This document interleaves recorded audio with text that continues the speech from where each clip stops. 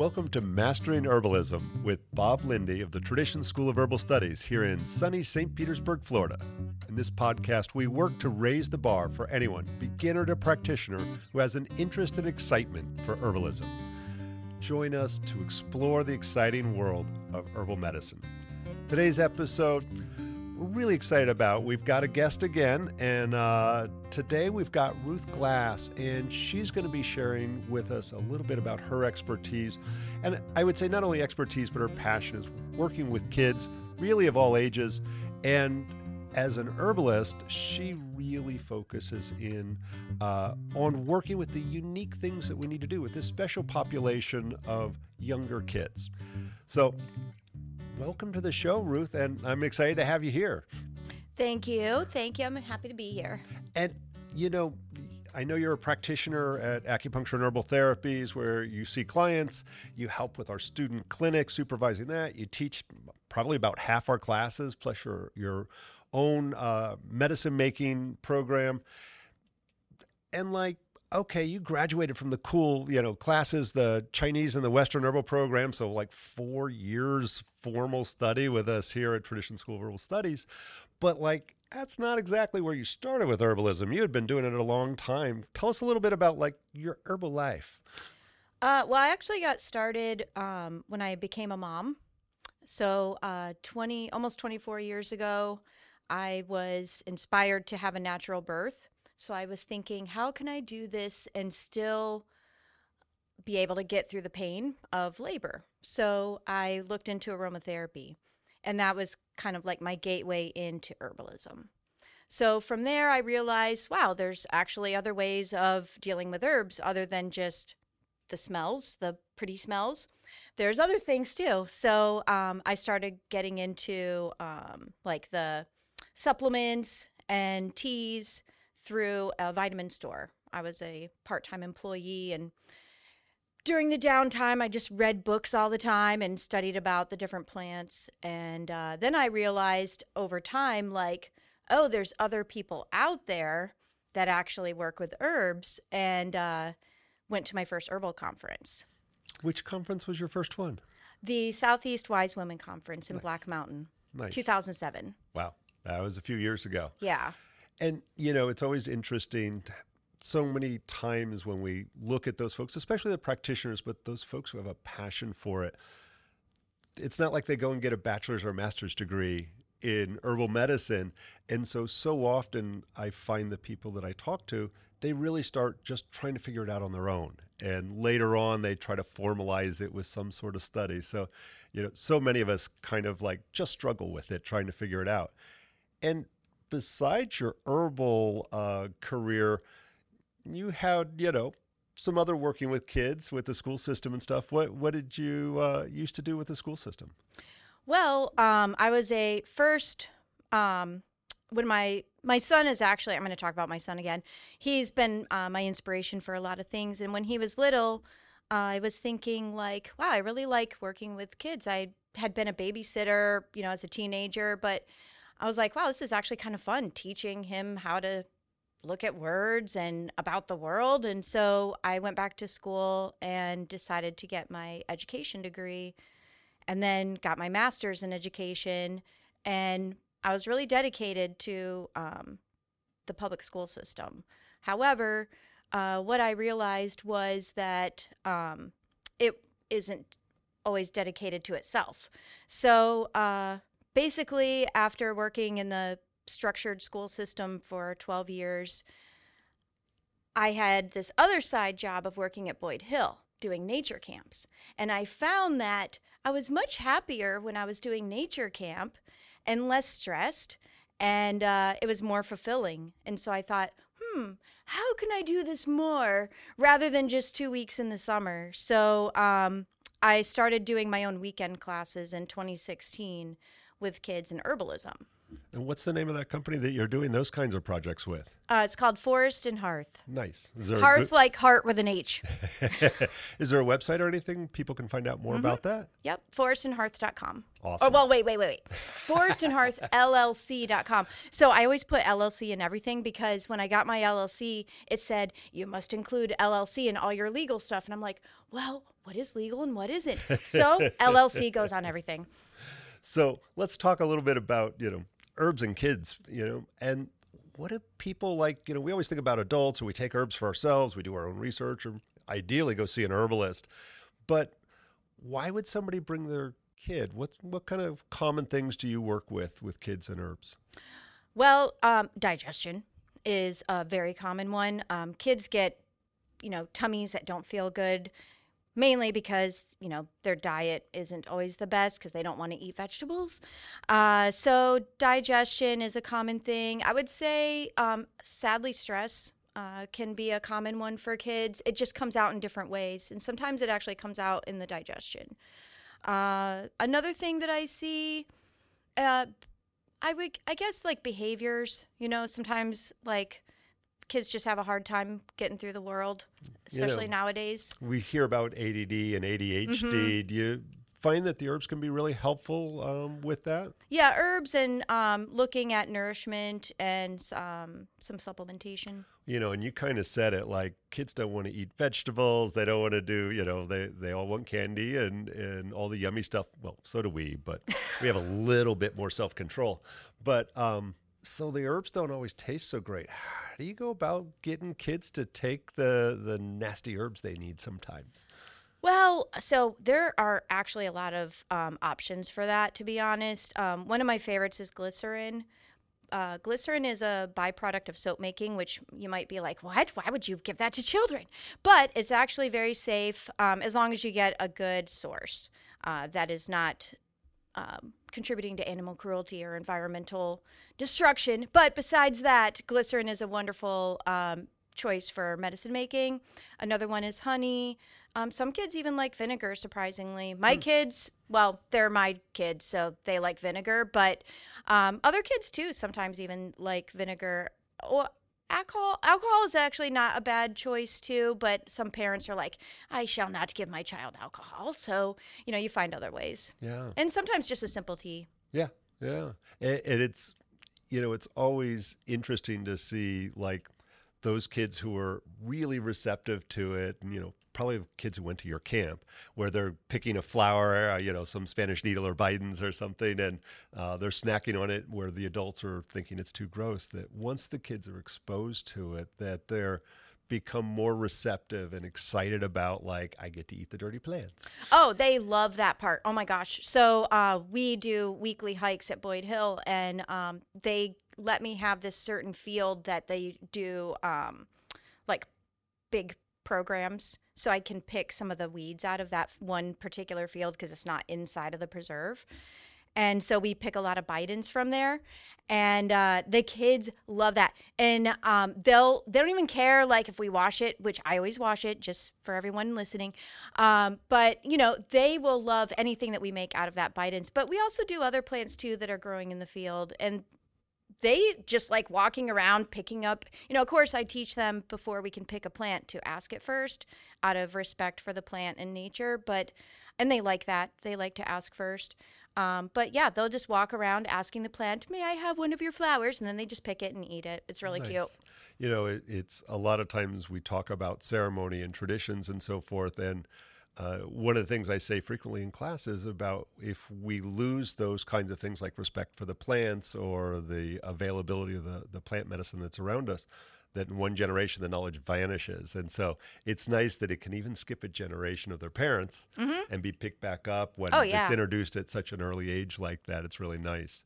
And just for anybody listening, every time we say Bidens, we've gotten very comfortable. It's not a political statement. That's Bidens alba.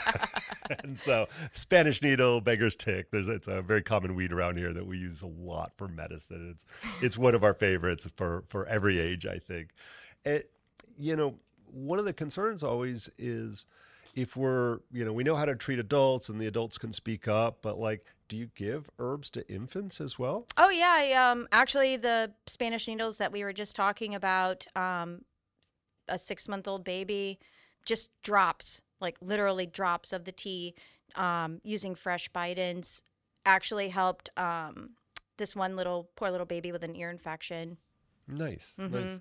And, you know, and that's probably a really important thing when we're talking about herbs. You know, we're used to the adult dosing. When we look at the bottle or the supplement, it's going to give us that.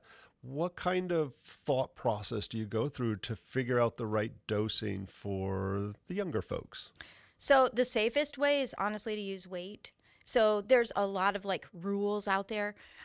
There's at least 5 or 6 different ways that you can calculate dosage.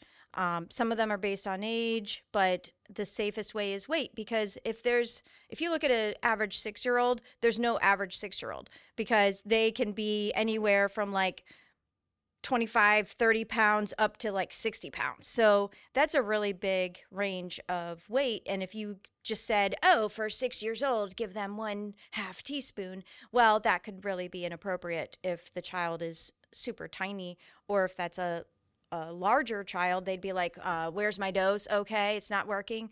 So thinking about what their weight is, and then there's a little mathematical calculation you can do. You can look it up, but or I can post it somewhere, or maybe we can do a how-to video or something like that on it. Yeah, you know, we always got the option of doing a YouTube video or something. Mm-hmm. And so, yeah, weight's always been one of my favorites as well. It's safer, and we can use it for dogs and cats when we're doing dosing as well. Yeah. So it makes it a lot simpler, some basic math. Mm-hmm. What are some of the herbs that, we mentioned Biden's alba. What are some other herbs that are like really common go-tos for you and for particular ailments? Well, burdock is literally one of my favorites. I wish it grew here easier, because I literally love burdock so much. It's food, but it does so much for digestion, nourishment.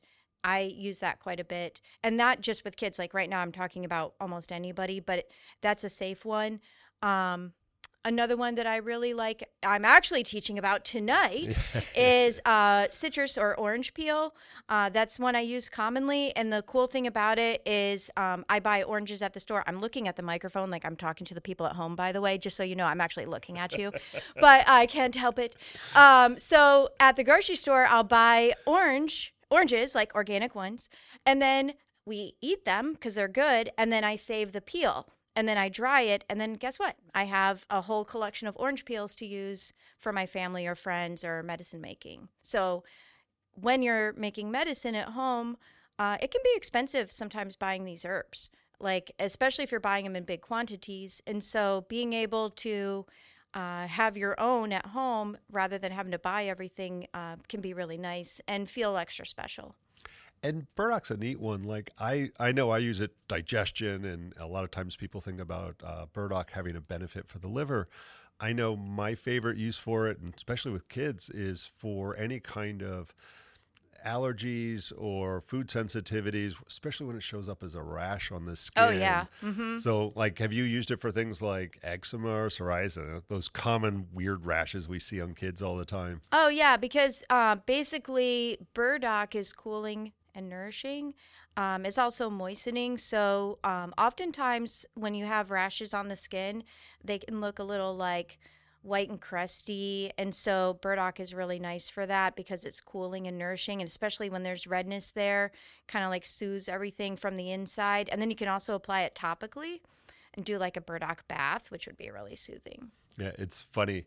It's one of my go-tos for dogs with weird rashes, especially when it's like not the finest dog food in town. Mm-hmm. And I know for kids as well, like that's always such a winner to help working, not just steroid on the top to soothe the skin, but to actually work and try to repair things from the inside is always a biggie. Oh, yeah. What do you use the orange peel for? Oh, orange peel is great for the digestion. So orange peel, there's a few different ways you can use orange peel and a few different species. So most of the peels would be warming to your digestion, which is really important because a lot of people have cold digestion from drinking ice cold drinks. So that really helps with warming up the digestion. But when you have a cold digestion, you also have a tendency to have a little bit more either dryness, or sometimes it can even lead to having more dampness in your digestion. So orange peel is really nice for like warming up the digestion and also getting rid of any dampness that's accumulated in there. So if you have a tendency towards nauseousness or gas, orange peel can help just move things along gently and kind of like balance things out. It's tasty. It has a bitter flavor, but the bitterness of it is nothing compared to some of the other bitter herbs that are out there for digestion. It's always funny. I see a question people ask all the time, especially when you're harvesting your fresh herbs. And, so yay, let's buy a organic orange, or citrus just in general is really good. Mm-hmm. But they're always saying it's like, well, okay, I dried it. So how long is it good for? And I think orange peel is one of those interesting ones, especially if we look at it through the lens of Chinese. Mm-hmm. Like when you talk about herbs, and, I really like those herbs that we harvest ourselves and we dry and preserve. But how long do you like to think they're good for, especially that orange? Oh, so with orange, if you have a fresh orange peel, it's actually going to be not as warming. It's going to be more on the cooling side. If you have a more aged, dried orange peel, it's actually going to have a more warmer tendency, depending, of course, on the species that you're using. But basically what I do is when I have an orange peel and I'm drying it, I have a little basket that I keep up on my shelf, and it is in a warm area of the room that gets nice circulation from my fan. So I like to keep it up there for like 5 days, and then I'll just check it to make sure it's good and dry. And then I just put it in a jar. I like to use it up within a year. After that, I feel like dried herbs don't have their vitality that they had before. So typically around a year is how long I keep dried stuff around. And then I try to make sure I use it up but typically it doesn't last that long in my house. And, I totally forgot to say something. So we forgot to give that warning, because we're sitting here telling people how cool these herbs are. And so it's important to remember not to take this podcast as a medical advice in any type. So, of course, if you're dealing with any kind of health issue, or your kid or infant is dealing with any health issues, make sure you consult your local herbalist, naturopathic doctor, your medical doctor, or acupuncture physician, or some other interesting set of letters that are, so that they can assist you in your own personal health journal. And nothing I say here is approved, of course, by any federal, state, or local government agencies, and does not constitute any medical advice. But I'm quite sure your great-grandmama would approve of what we got to say. So, oh, yeah. But yes, that's very true. Like when I'm spewing off these things, it definitely does not, I would say, substitute the importance of going to see a professional, especially when you're just starting out. And it's always tough, especially with kids, because especially if they're infants where they're not able to communicate sometimes, that I think you and we've talked often enough that it's like sometimes it's good to also see your pediatrician. And so the more people who are checking on the kids' health, true, same is true for adults as well, the better off we are in that process. So I'm going to ask you a tough one. So fevers. Good, bad? Oh my gosh, fevers are very good. When I was a new mom, I was so afraid of fevers. I was like, oh my gosh, he has a fever. So, but now I'm like, oh, he has a fever. That means his body is working. So fevers are super important and let you know how well your immune system is actually functioning. So I usually let my kids have a fever until they get to like 102. And then I'm like, okay, let me think of what I'm going to do here if it goes above that. And of course, if it gets to the scary times or scary levels of temperature, you 102, you need to call your doctor, in my opinion. But I think from what I have seen with literature, research, and my own experience with my kids, that letting them have their fever is your body's natural response to pathogens. So let the body do what it wants to do, unless it gets scary. Then call your doctor, or, if you have an herbalist or other practitioner that you can call on, if it's not getting to that scary time, rely on them to see if there's any herbs that can be utilized. Yeah, it's always a tough call on that. And I know one of the things I always look for is parents usually know their kids pretty well. And so if that kid's always is starting to become unresponsive or lethargic or not pooping or peeing, yep, then we get a little worried. Oh, yeah. Yep, exactly. And I dealt with that, with my own kids. I take them to the doctor. We go to the emergency room when we need to, or I call Bob, help. But, typically the things that go on are the average day-to-day things that you just let the body. And so as an herbalist, I am not the type of herbalist to just throw a bunch of herbs. Like, I really like to see, how is the body responding? What is the body doing? I like to see that first before I just throw stuff at a child that has a fever. Like, let the body figure it out and see, what's going on before just throwing herbs or, even like over-the-counter things on a child right away. Like, kind of like observing and making sure they're hydrated can be everything. And you mentioned food, like obviously challenge to get the kid to eat all the veggies and so forth that we'd like them to, even to drink water and so forth. Yeah. What's some and I'm with you, especially for the young kids, that like we don't need to hit them very hard with the herbs in order to get change. And so that one medicine that we do 3 times a day or sometimes more is food. Right. What kind of dietary advice do you like to give to parents? One is, first, don't harp them. Like, I say that as a former harper, so I have harped my kids, but it really doesn't help to harp on the kids. It's more about like getting them involved. Really, kids love to be in the kitchen with you. I mean, I'm not going to say every child is like wanting to help, but oftentimes I have found, just in my experience in working with kids for a really long time and being a mom, getting them involved can be everything. So like my daughter and I, sometimes what we'll do is with baking, she'll let me put herbs in whatever we're baking. So she loves to bake. Like, it's one of her favorite things to do is baking. And so, we've been able to do like rose infused frosting or, just thinking outside the box. So she gets her sugar and I get to put herbs in there. So, that can be one way, is just having your child next to you cutting vegetables. You might think, what, a knife? But they're actually very in tune. They don't want to cut themselves, so they're going to be very careful. In my classes, I actually let kids handle knives, and we cook soups and cook it over the fire, and they like it. We cook homemade pasta over the fire made from Bidens, and they like it. They're like, please give me more.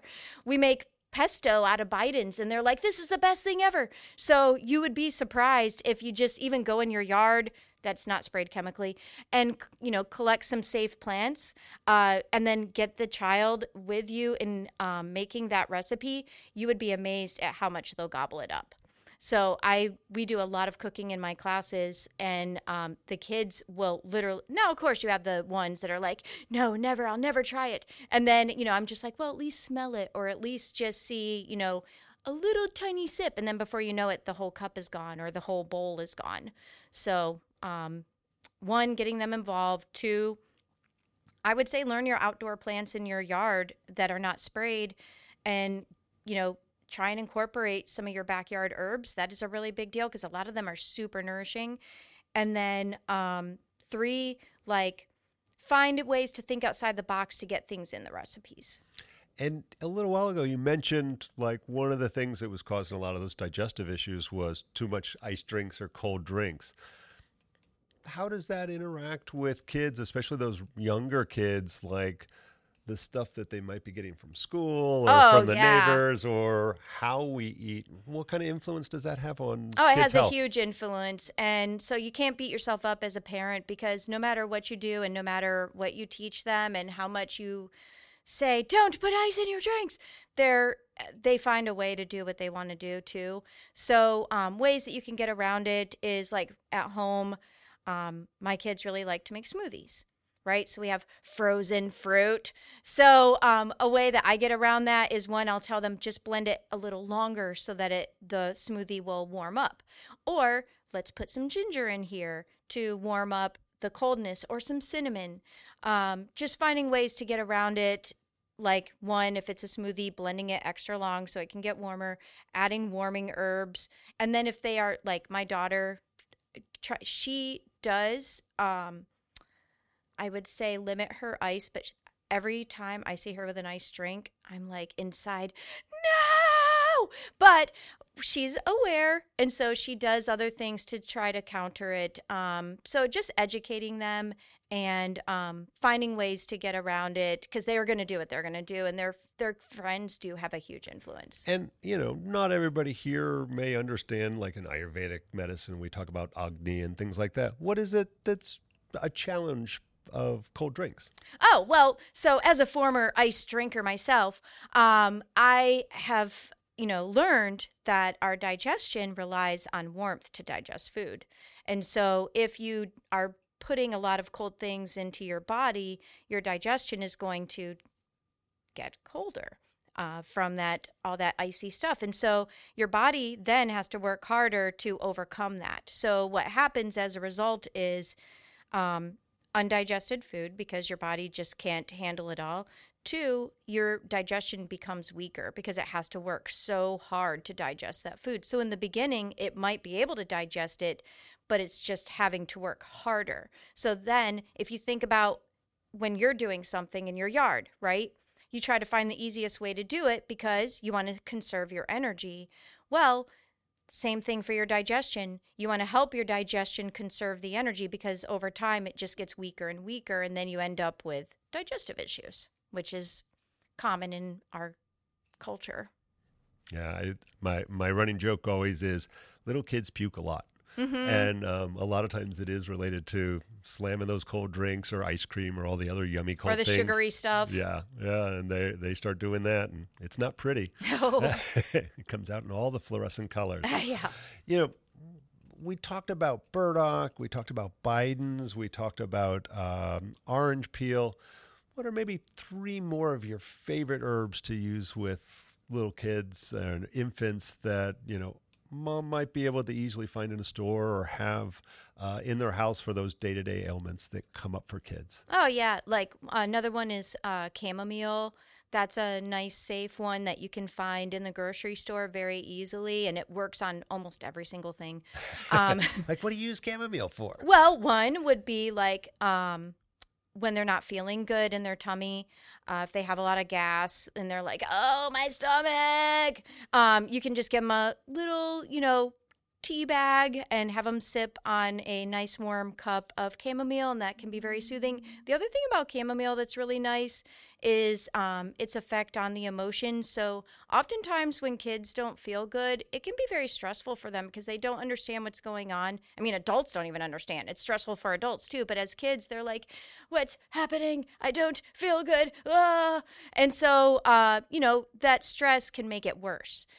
So chamomile helps with helping them feel a little better, both on the inside, but emotionally as well with the stress.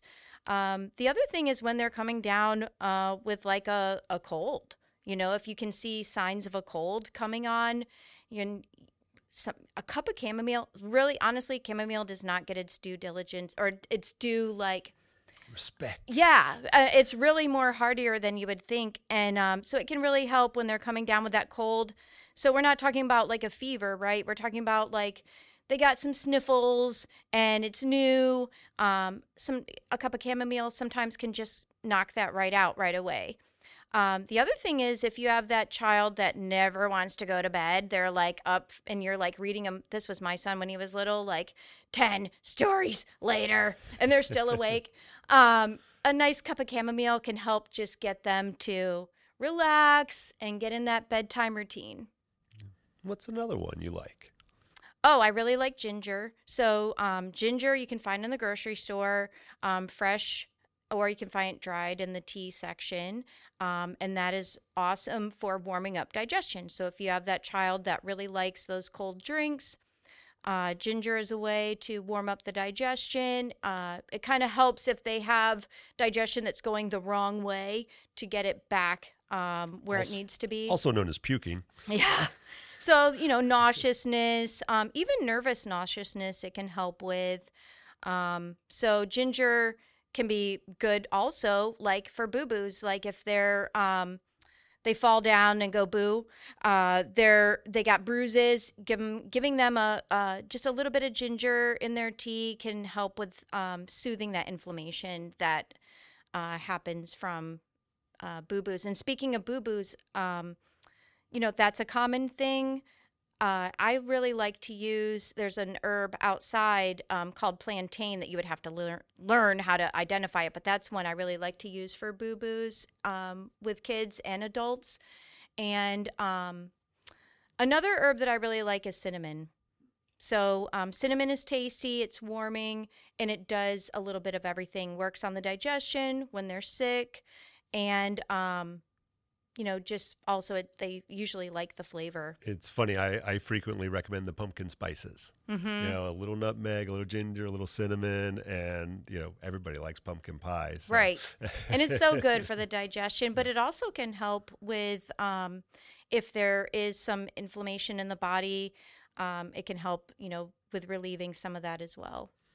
And, and I always like to say, plantain is not the banana you get at the store. Plantain is plantago, a weed that grows in your yard. Mm-hmm. So, it's all over Florida. And so if you're out there listening and you're like, I want to learn some plants, Biden's alba is one. The plantain, the plantago species is another that can be fairly common.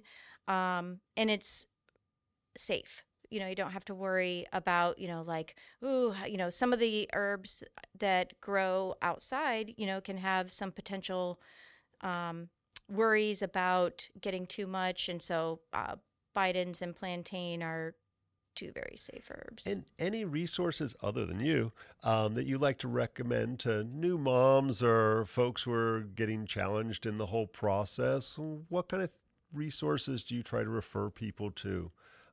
Any websites you like or speakers that you really like in the realm? Oh, yeah. So one is Aviva Ram. So I've been taking her classes for years and years. The Southeast Wise Women Conference, sadly, that conference is no longer happening. But I was a dedicated attendee for many, many, many, many years. And Aviva was a regular speaker there. And so I was able to meet her. And she has a lot of really good advice for moms and for their kids. She's actually a doctor now. She started off as a folk herbalist, midwife, and then became an actual MD. So I really like her advice a lot, and she helps a lot of people, and she's very caring. So she's one of my go-tos. And then the American Herbalist Guild actually has a lot of resources on their website, and if you become a member, you can actually have access to a lot more resources, and that can be for the budding herbalist up to somebody listening that's like, I know a lot about herbs, but not about the kids. So that's something I would recommend as well. And that's the two I can think of right now the most. And, as long as you said it, and I'll add one to the list that was one of my teachers was Ya Li Fan. And I'm going to spell that because she's Chinese, and she has a book on acupressure for infants and children up to about 6 years old. It's YALIFAN. You can find it on Amazon. You can find it on the Tradition School of Herbal Studies website. But it's really those common ailments, and we used to do a lot of fertility work at the clinic, and so all of our new moms, we would always gift them one of those books. So it's still in print, and really easy to understand stuff. And I don't have that book. I'm gonna have to get that, because I will say this: like, my kids get acupuncture now, but they didn't always want it, and so acupressure actually is quite.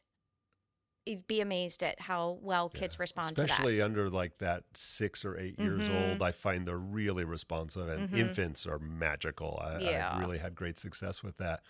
And we've been negligent. We mentioned the American Herbalist Guild, and obviously we're part of the AHG, American Herbalist Guild fan club, but I think both of us have been involved with our professional organization. So that's the National Professional Organization. I was on the board for a while, and you had a role, still have a role at AHG. Tell us about that. Well, so the American Herbalist Guild I've been involved with for going on 9 years. I started in is it 9 years? 8 years, spring of 2015. The American Herbalist Guild is a nationwide organization, as Bob said, is our professional organization, and they have chapters all around the country. And we're really fortunate that we have a chapter right here in our area, Tampa Bay. So basically, what you would find at the chapter level is really, I would say, like, irreplaceable experience and community building that you can't find anywhere else, to be honest, out of the chapter. I was chapter president for 6 years, and my goal was to build community and just get everyone to know what is herbalism and how can they have a role in it in their own way. And Shannon O'Brien is now carrying that torch in an amazing way. How I use a American Herbalist Guild as a professional is for resources, and then I also support chapters around the country as a chapter coordinator. So it's really amazing work. And I'm super excited to say that of the folks who have graduated from the school, you are the first one that last year presented at the national conference. And that's really been exciting because you've started teaching out not just locally here in the Tampa Bay region, but you've now been to a couple of conferences as a lecturer, and it's really exciting to see that expanding knowledge and sharing on down the tribe, if you will. Yeah, it's really it's been a really amazing journey, to be honest. I, as a person going to conferences, I always would look to the people teaching with reverence, because, they're sharing what they know, they're sharing their experience.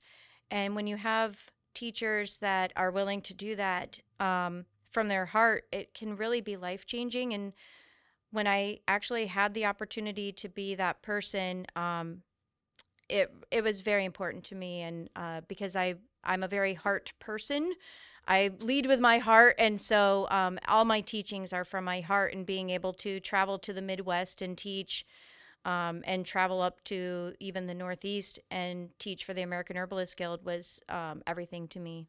Mm-hmm. That's awesome. And yeah, it's always exciting to see the ever expanding realm of that. So obviously you can find out more about the American Herbalist Guild. You don't have to have any special training or qualifications to become a member and supporting that national organization. You can find out at the AmericanHerbalistGuild.com, I think it is. Yeah, or .org or something. I don't know. Yeah. Oh, no. And their next conference actually is just outside of Asheville, actually in Black Mountain, coming up in the fall. But our time is short. So obviously Ruth is available as a practitioner at Acupuncture and Herbal Therapies. You can find out more at acuherbals.com or call the office at 727-551-0857. Or what's the website and the name of your teaching for youngins here in the Tampa Bay region that people can get hold of you? Yeah, it's forestandhearth.com. I have a weekly homeschool group where we hike around Boyd Hill, and then we do recipes with plants, crafts, nature art, and study culture, and I guess you would say relationship with plants around the world through time, through the ages. And then I also am starting a semi-weekly field trip where we go out to different nature parks around Tampa Bay to extend the teaching from Boyd Hill. Actually starting that tomorrow. So frightened about it, but also excited. We're going to Fort DeSoto, which by the time you all hear this will be done. But there's other field trips that are found on my website. And then I teach medicine making once a month at the school, at Tradition School of Herbal Studies. And I'm always down to teach other things. So if I get a lot of requests for women's classes, and so I'm looking at putting together something like that in the future. And it's nice. We co-teach a lot of the foundations classes. You teach all of our medicine making classes, I think. And then we co-teach the Western Herbal 101 together, that we kind of split those duties up a little bit, so we get a little bit of a taste of both of us. But Ruth, thank you so much for coming. And I know this is stretching, getting the microphone stuck in your face. That's not your usual role. So I appreciate you sharing all your knowledge and expertise with the youngins, that special population for us. And for everybody listening, I hope that you've enjoyed your time with us with the podcast, Mastering Herbalism with Bob Lindy of the Tradition School of Herbal Studies.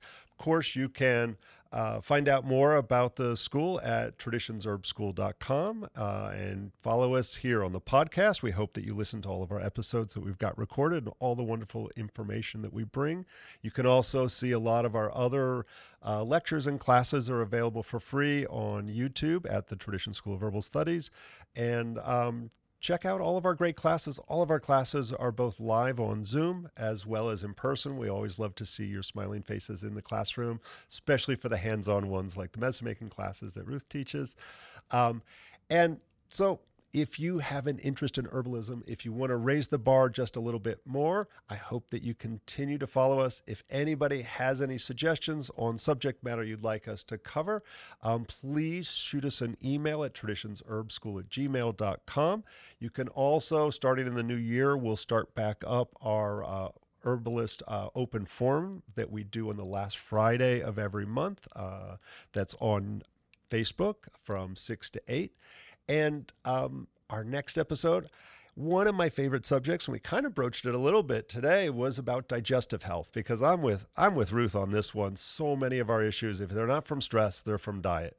And I'm finding more and more there's so much less than ideal information that's being put out on some of the internet and TikTok and so forth that I'm finding is actually causing harm for a lot of folks. So I'm gonna bend a few ears for the next episode and really do a deep dive on all of that. So be sure to subscribe. Tune in for our next episode. We'll try to have it out in about another month. And thank you so much for joining us for Mastering Herbalism with Bob Lindy and Ruth Glass. Thank you.